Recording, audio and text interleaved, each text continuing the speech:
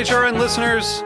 As we celebrate our 15th year, we are deepening our commitment to giving voice to the next generation of food systems storytellers, and we need your help. Our internship and fellowship programs help activate new possibilities for underrepresented and underestimated young people through experiential journalism, audio engineering, and production training. Through these unique programs, HRN helps food equity stewards build essential workforce readiness skills that expand their potential and foster economic mobility. Please consider supporting these critical programs. And with a minimum donation, you can be entered to win a dinner for two at an amazing restaurant in one of 8 cities and tickets to a concert at a great venue in one of those cities. We have incredible partners across the country who have donated, as they also share our passion for helping to educate the next generation of food systems storytellers. Check out heritageradionetwork.org/15 to donate and enter to win today. That's heritageradionetwork.org/15 to donate and enter to win today. And make sure you donate before March 31st. Thank you. My name is Samantha Garner, and I'm from Boston, Massachusetts. I'm a Cheeselandian because I take cheese seriously, just like they do in Wisconsin. Go to cheeselandia.com to learn more, and if it's for you, sign up. This episode is supported by Angry Orchard. HRN is teaming up with them to host a virtual event all about American cider. Check it out at heritageradionetwork.org/cider.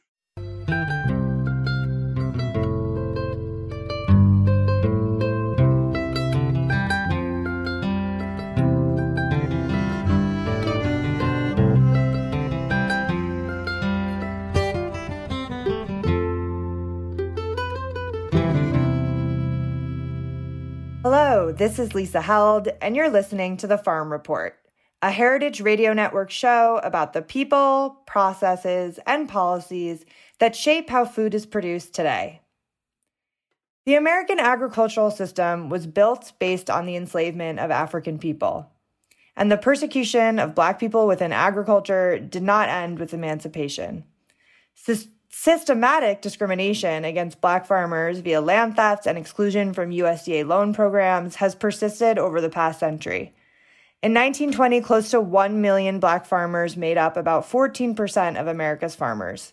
In 2017, less than 50,000 Black farmers remained, making up just over 1%. Today's guest is Dania Davie, an attorney who has spent much of her legal career advocating for Black farmers. And we're going to be talking about the overall history as well as the work she and others are doing to right some of these wrongs. Dania has worked closely with Black farmers to prevent the loss of their homes and land. She produced the documentary Our Land, Our Lives, The North Carolina Black Farmers Experience. And she co-authored and edited the resistance chapter in the book Land Justice, Reimagining Land, Food, and the Commons. And she recently joined the Federation of Southern Cooperatives as the Director of Land Retention and Advocacy. Dania, welcome to the show. Thanks for having me, Lisa. I'm happy to be here. Yeah, I'm happy to have you, and this will actually be the first episode of our summer 2021 season. So I'm glad to have you here to kick off our new season. So thanks for joining. Of course, thank you. So I chose to start with that one sort of commonly cited statistic on the declining number of Black farmers in this country, but there's a lot of other data. There's a lot of other statistics I could have chosen. Can you give listeners a little bit of background on the scope of land loss that Black farmers have experienced in this country? Absolutely. And you did a really great job kind of referring to the most frequently referred to data that's out there. And the way that I think about it is that, when the Constitution was drafted, all the Black farmers at that time were legally classified as property. And then it wasn't until the 14th Amendment was passed that their legal status changed from property to a human citizen. So that in and of itself, being classified as property and then having the ability to acquire and own property, is a huge shift in the trajectory of the enslaved Africans who are now the Black and African American community that we have today. We at the Federation look at the Census of Ag because, as you said, there's lots of different data that's out there that measures either land ownership, farmland ownership, ownership, timberland ownership. So we kind of cite to the U.S. Census of Ag, where from, as you said, emancipation until 1910, 218,000 Black farmers accumulated 15 million acres of land. By 1992, we saw that 18,000 Black farmers owned 2.3 million acres of land, which represents over a 90% decline in both Black farmers and Black-owned farmland.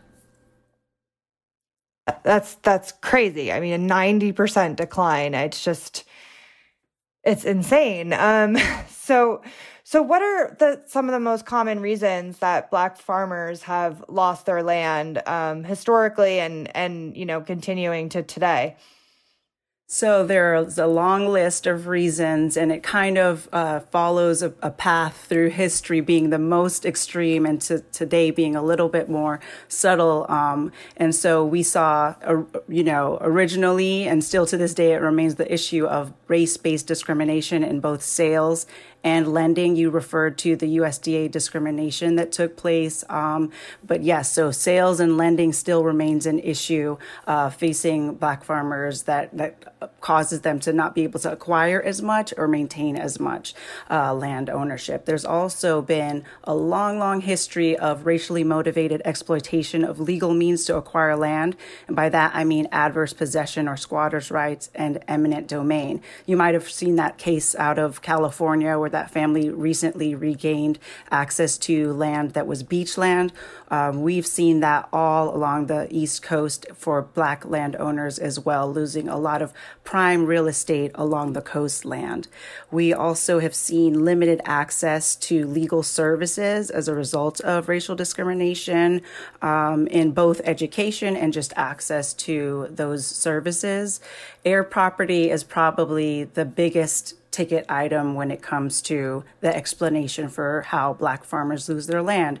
And what air property is when a landowner dies without a will or some means of an estate plan, the state decides how their land is distributed amongst their heirs.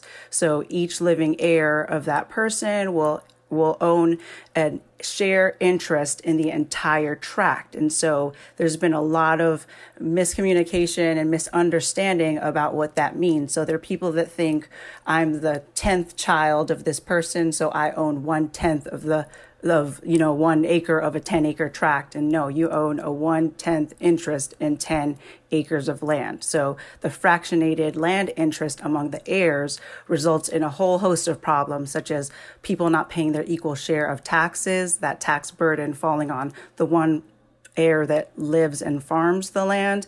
And if they're unable to do so, there's been a long history of tax sales resulting in lower prices for the landowners, as well as partition sales.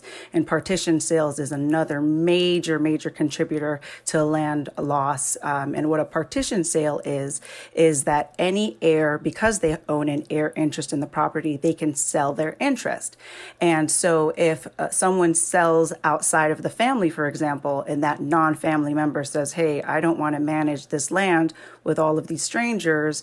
I want this property to be sold so that I can get my partition share of the sale.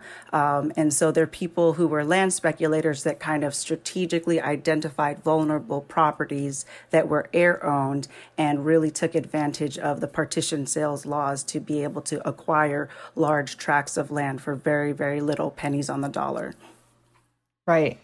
So there's a lot. I mean, just all these different factors.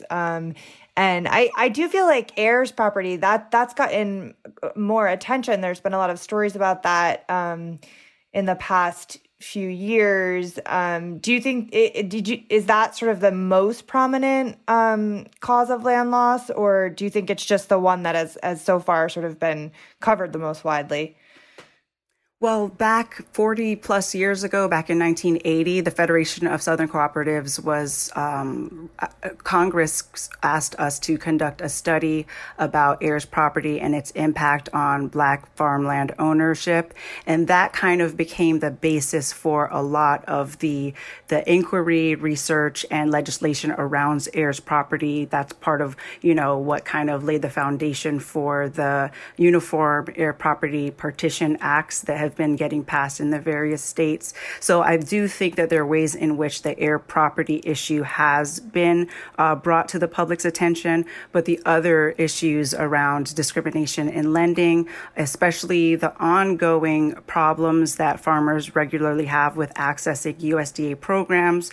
The 2018 Farm Bill, as an example, had legislation language specifically around addressing the unique needs of heir property owners and Black farm owners, and some of those provisions have not yet been implemented. So I think that the discrimination in lending, the discrimination or actually the social discrimination in terms of the rural community's access to legal services and attorneys continue to play an ongoing role in the issue of land loss as well.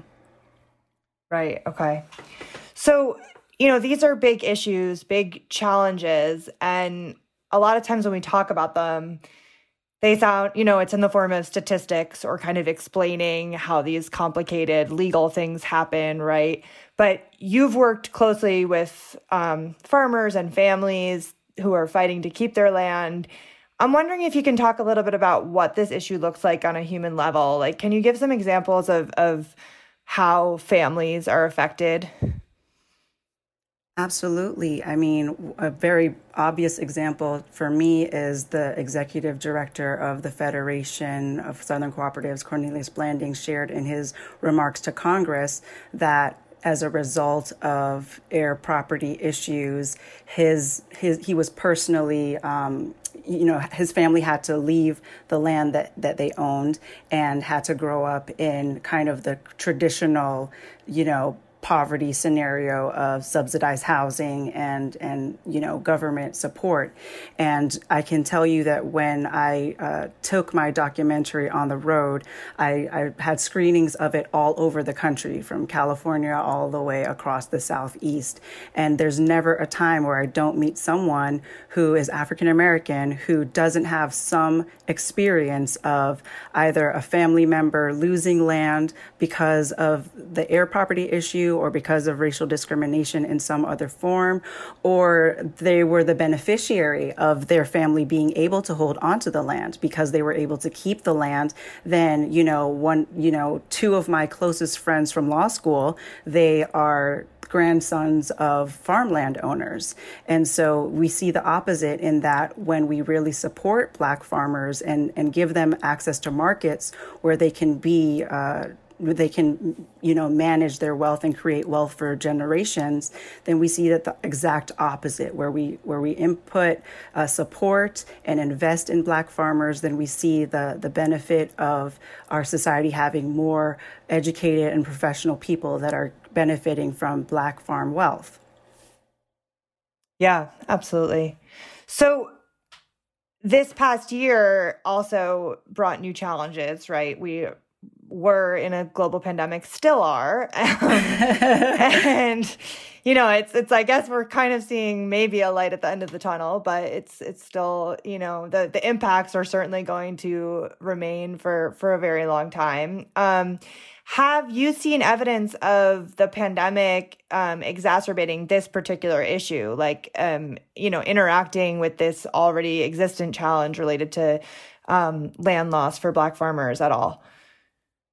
Absolutely. That's a really great question. And as I referred to that 1980 study that Congress commissioned, we see that a lot of those issues kind of remain unchanged, even with the evolution of legislation that should be having a more direct impact on the loss of land slowing down. We really haven't seen that yet. And in reliance on the Census of Agriculture, we know that the average age of the Black farmer is above 65, which coincidentally puts them squarely in the vulnerable position with regard to both race and age in terms of the COVID risk factor demographics. And so, as you can imagine, as we've already addressed, with the lack of estate planning, that is an extremely vulnerable position to see what the remaining Black-owned farmland is owned by people that are extremely vulnerable because of COVID in particular. And so we've actually done a COVID needs assessment of our membership to get a better understanding of the impact of COVID and as well as the impact of the heightened awareness around racial injustice. And we're really trying to take that data and implement it in ways that will address that issue that, yes, we're going to see a need for a lot of legal services and legal support for estate planning for these families.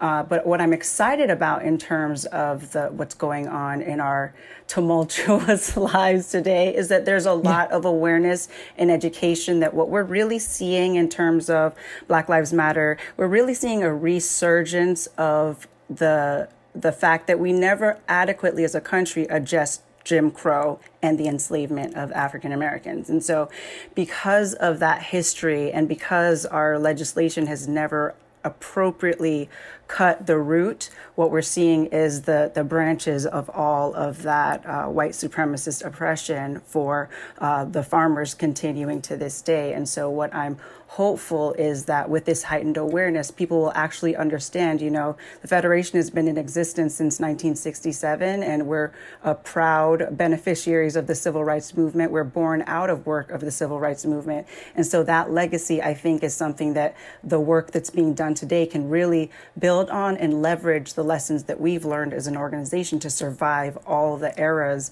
of discrimination that we faced. Right.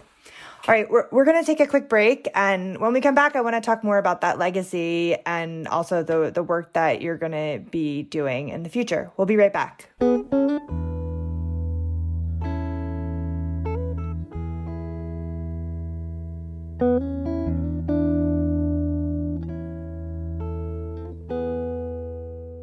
This episode is brought to you by Wisconsin Cheese. My name is Samantha Garner, and I'm from Boston, Massachusetts. I'm a Cheeselandian because I take cheese seriously, just like they do in Wisconsin. Cheeselandia is a community for loud and proud cheese lovers brought to life by Wisconsin Cheese. I know that I can always cook amazing food with their cheese, and it's even good enough just to snack on.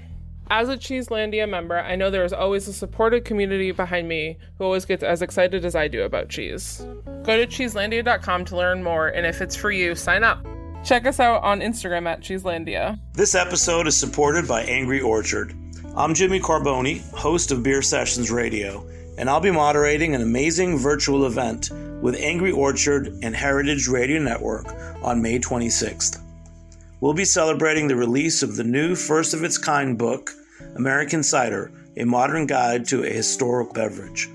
I'll be in conversations with the authors, Daniel Pucci and Craig Cavallo. Then we'll welcome Angry Orchard head cider maker Ryan Burke for myth-busting about this beverage and an interactive cider tasting. When you order a ticket, you'll also receive a copy of the book. Visit heritageradionetwork.org/cider. Plus, you'll find a link to purchase a hand-selected cider bundle from Angry Orchard so you can taste along with us.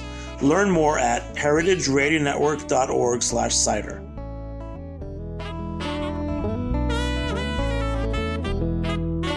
All right, this is Lisa Held. You're listening to the Farm Report on Heritage Radio Network. If you're just tuning in, I'm talking to Dania Davey. She's the Director of Land Retention and Advocacy for the Federation of Southern Cooperatives. Dania, you mentioned the legacy of the Federation, but for those who don't know it, can you just talk a little bit about that legacy? What is the Federation of Southern Cooperatives and what does its work look like today? Absolutely. So the Federation of Southern Cooperatives Land Assistance Fund stands on a long and rich legacy of the civil rights movement and the related Black cooperative development movement. We were chartered in 1967 and remain the oldest and largest Black farmer-owned institution in the country. Our membership consists of Black farmers, cooperatives, landowners, and associates. Our current work today builds on all of that very, very difficult work, and I'd be remiss if I didn't acknowledge that I'm just a beneficiary and standing on the shoulders of some very, very committed and dedicated people throughout history that have made it even possible for me to sit here and have this discussion with you today. And so we have that fantastic history that we're a part of, and I'm excited that we continue to do the work. And so the focus of our work today is primarily developing cooperatives and credit unions for people to improve their quality of their lives as well as their communities. We also want to save and protect and expand the land holdings of Black family farmers in the South and that of their families.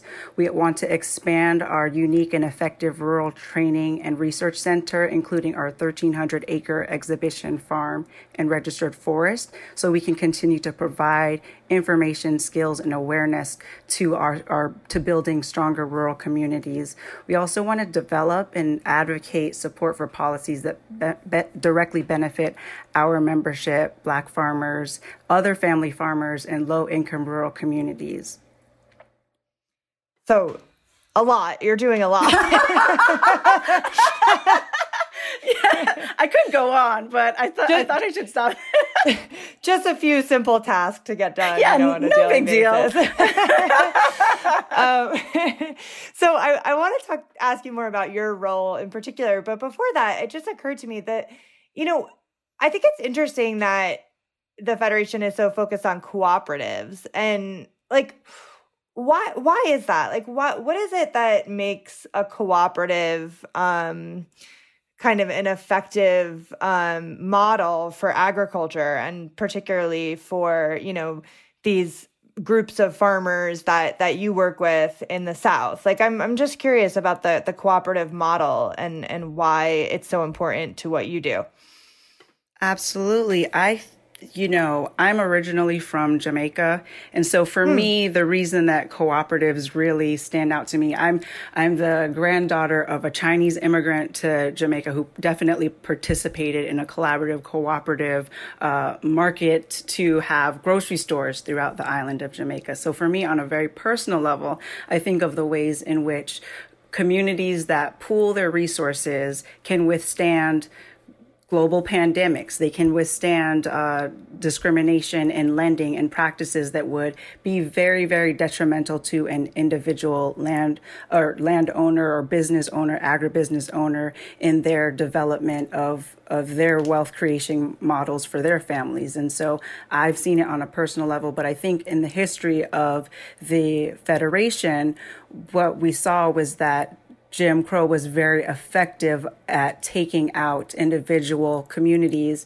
Black Wall Streets, we see with Rosewood and different Black sustaining communities that were isolated because they could be targeted in isolated ways. But when folks join forces, they're able to better withstand all the economic and racial injustice pressures against their success. And so I think the cooperative model really is a really great model for representing the diversity amongst our membership, as well as the ability of our membership to withstand all of the historical and present day attacks against their individual autonomous success.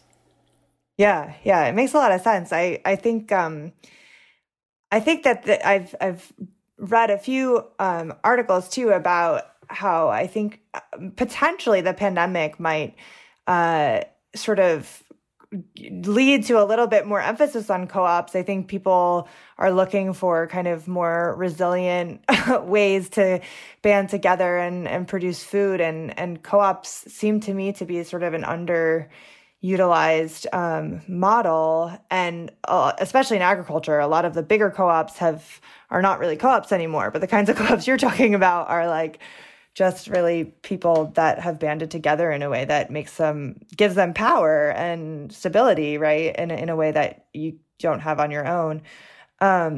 So you're working on land retention. What are some of the most effective strategies that you plan to focus on in your role at the Federation?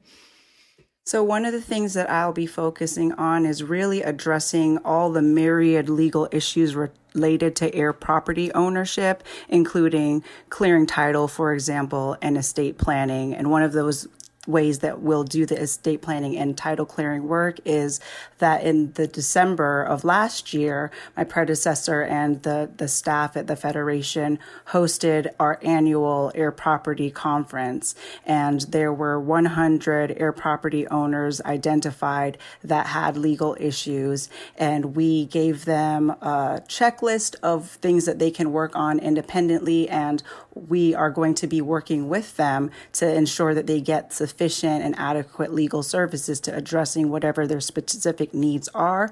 One of the ways we will do that is through our internship program. So our interns start next Monday, and in partnership with John Deere and the Thurgood Marshall College Fund, they'll be getting a training that I wish I had when I started out practicing on exactly how to, work with air property owners, because, you're not dealing with a client that you can have, send a quick email all the time. They might not have internet access, right? And so there are specific needs that they have. One of our service delivery methods will be a mobile wills clinic, where we'll actually travel to where the farmland is located to help with the collection of the documents that are necessary for clearing title and having a comprehensive estate plan. So that's a big project that we'll be working on this summer and throughout the end of this year.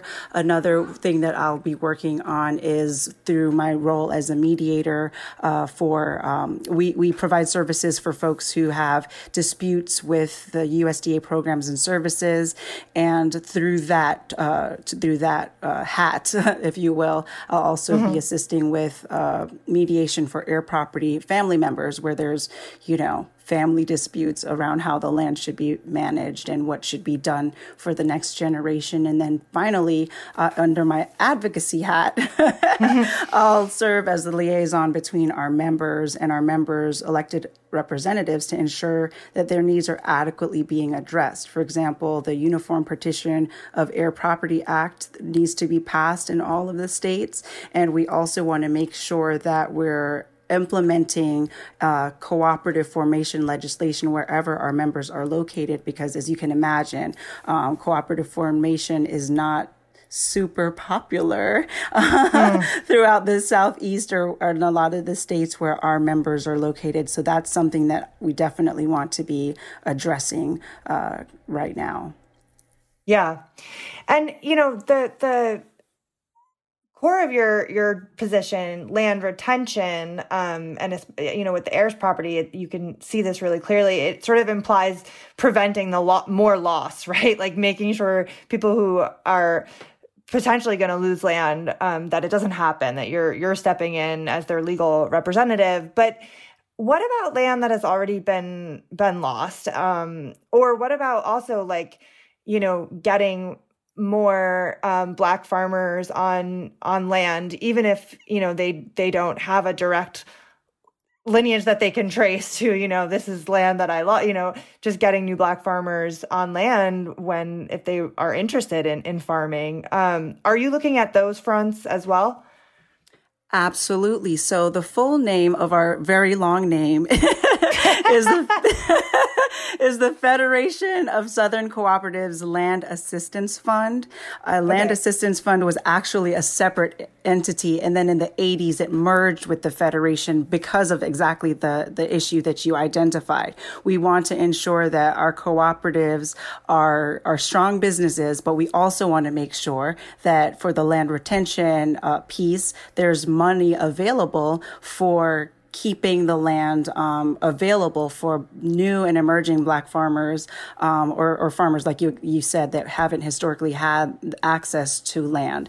And so we were a part of the advocacy around the implementation of the heirs property relending program. And that was part of an idea coming out of the Land Assistance Fund for a revolving loan fund where, for example, if a farmer was facing tax sale or petition sale, we could be engaged in giving them access to money so that they could prevent that loss of land. And so that is kind of written into the 2018 Farm Bill Fair Access for Farmers and Ranchers Act, but it has not yet been implemented. So that's some of the advocacy work that we're trying to raise awareness around, and we'll definitely be doing a lot of campaigns to make sure that, as you said, there's still opportunities for those who want to get into agriculture to have access to land and to reacquire, if possible, any land that has been previously lost. Yeah. And I wanted to ask you more about the policy front and, the USDA in particular historically has discriminated against Black farmers. And, you mentioned loans. There's a lot of documentation of how USDA has denied loans to Black farmers systematically over decades and decades, right? So this new legislation that just passed, the American Rescue Plan, allocated $4 billion in debt relief for Black farmers, and then another $1 billion to set up a racial equity commission at the agency. I'm curious what impact you think these recent initiatives might have. Like, are you optimistic about real change at USDA? So to put it in context, I am coming back from a soft retirement from this work when I was working at the Land Loss Prevention Project in North Carolina 7 years ago. The administration that came into power in North Carolina cut funding for all of the organizations that were Black-led or historically had been Black-led organizations, which included funding for the work that I was doing in particular. And so I, definitely went into a state of, despair, I guess is the best word personally, because this is work that means everything to me and I'm extremely passionate about. It's very, very important work. And so the past couple years, just looking at the statistics not improving and our community continuing to face the same issues that I set out my legal career to address was very challenging. And what I'm excited about and what kind of brought me back, I've always wanted to work with the Federation. One of the farmers, Ben Burkett in Mississippi, is the reason I even learned about the issue of Black land loss. And so I had always had this goal to work here. And when I saw some of the shifts happening in the administration, I saw some of this legislation, I just felt really, really excited and optimistic of the introduction of this legislation as an acknowledgement of the work that I set out to do, and especially an acknowledgement of the unique challenges facing Black farmers. But I think that these initiatives will only be as effective as they are responsive to the actual needs of Black farmers. And by that, I mean Black farmers and the organizations like ours that work directly with them need to be fully prioritized and present in any discussions about the rulemaking and implementation of any of this legislation.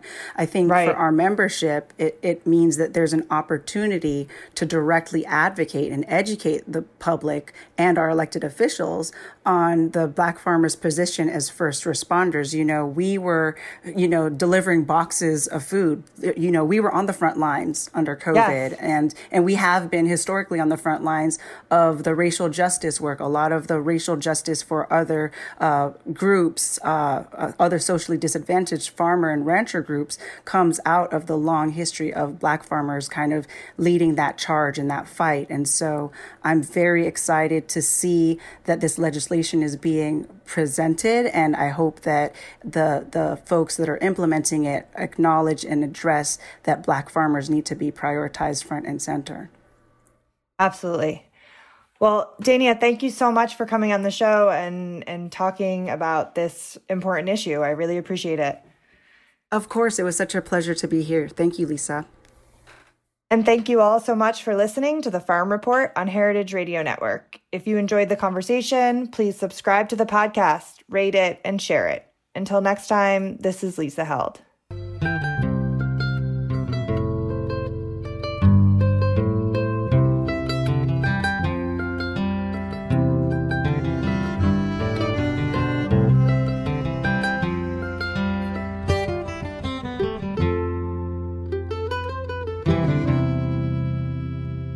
The Farm Report is powered by Simplecast.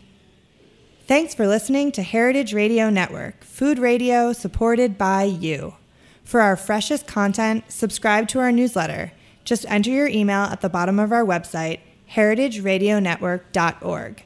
Connect with us on Instagram and Twitter at heritage_radio. You can also find us at facebook.com/Heritage Radio Network. Heritage Radio Network is a nonprofit organization driving conversations to make the world a better, fairer, more delicious place. And we couldn't do it without support from listeners like you. Want to be a part of the food world's most innovative community? Subscribe to the shows you like, tell your friends, and please join the HRN family by becoming a member. Just click on the heart at the top right of our homepage. Thanks for listening.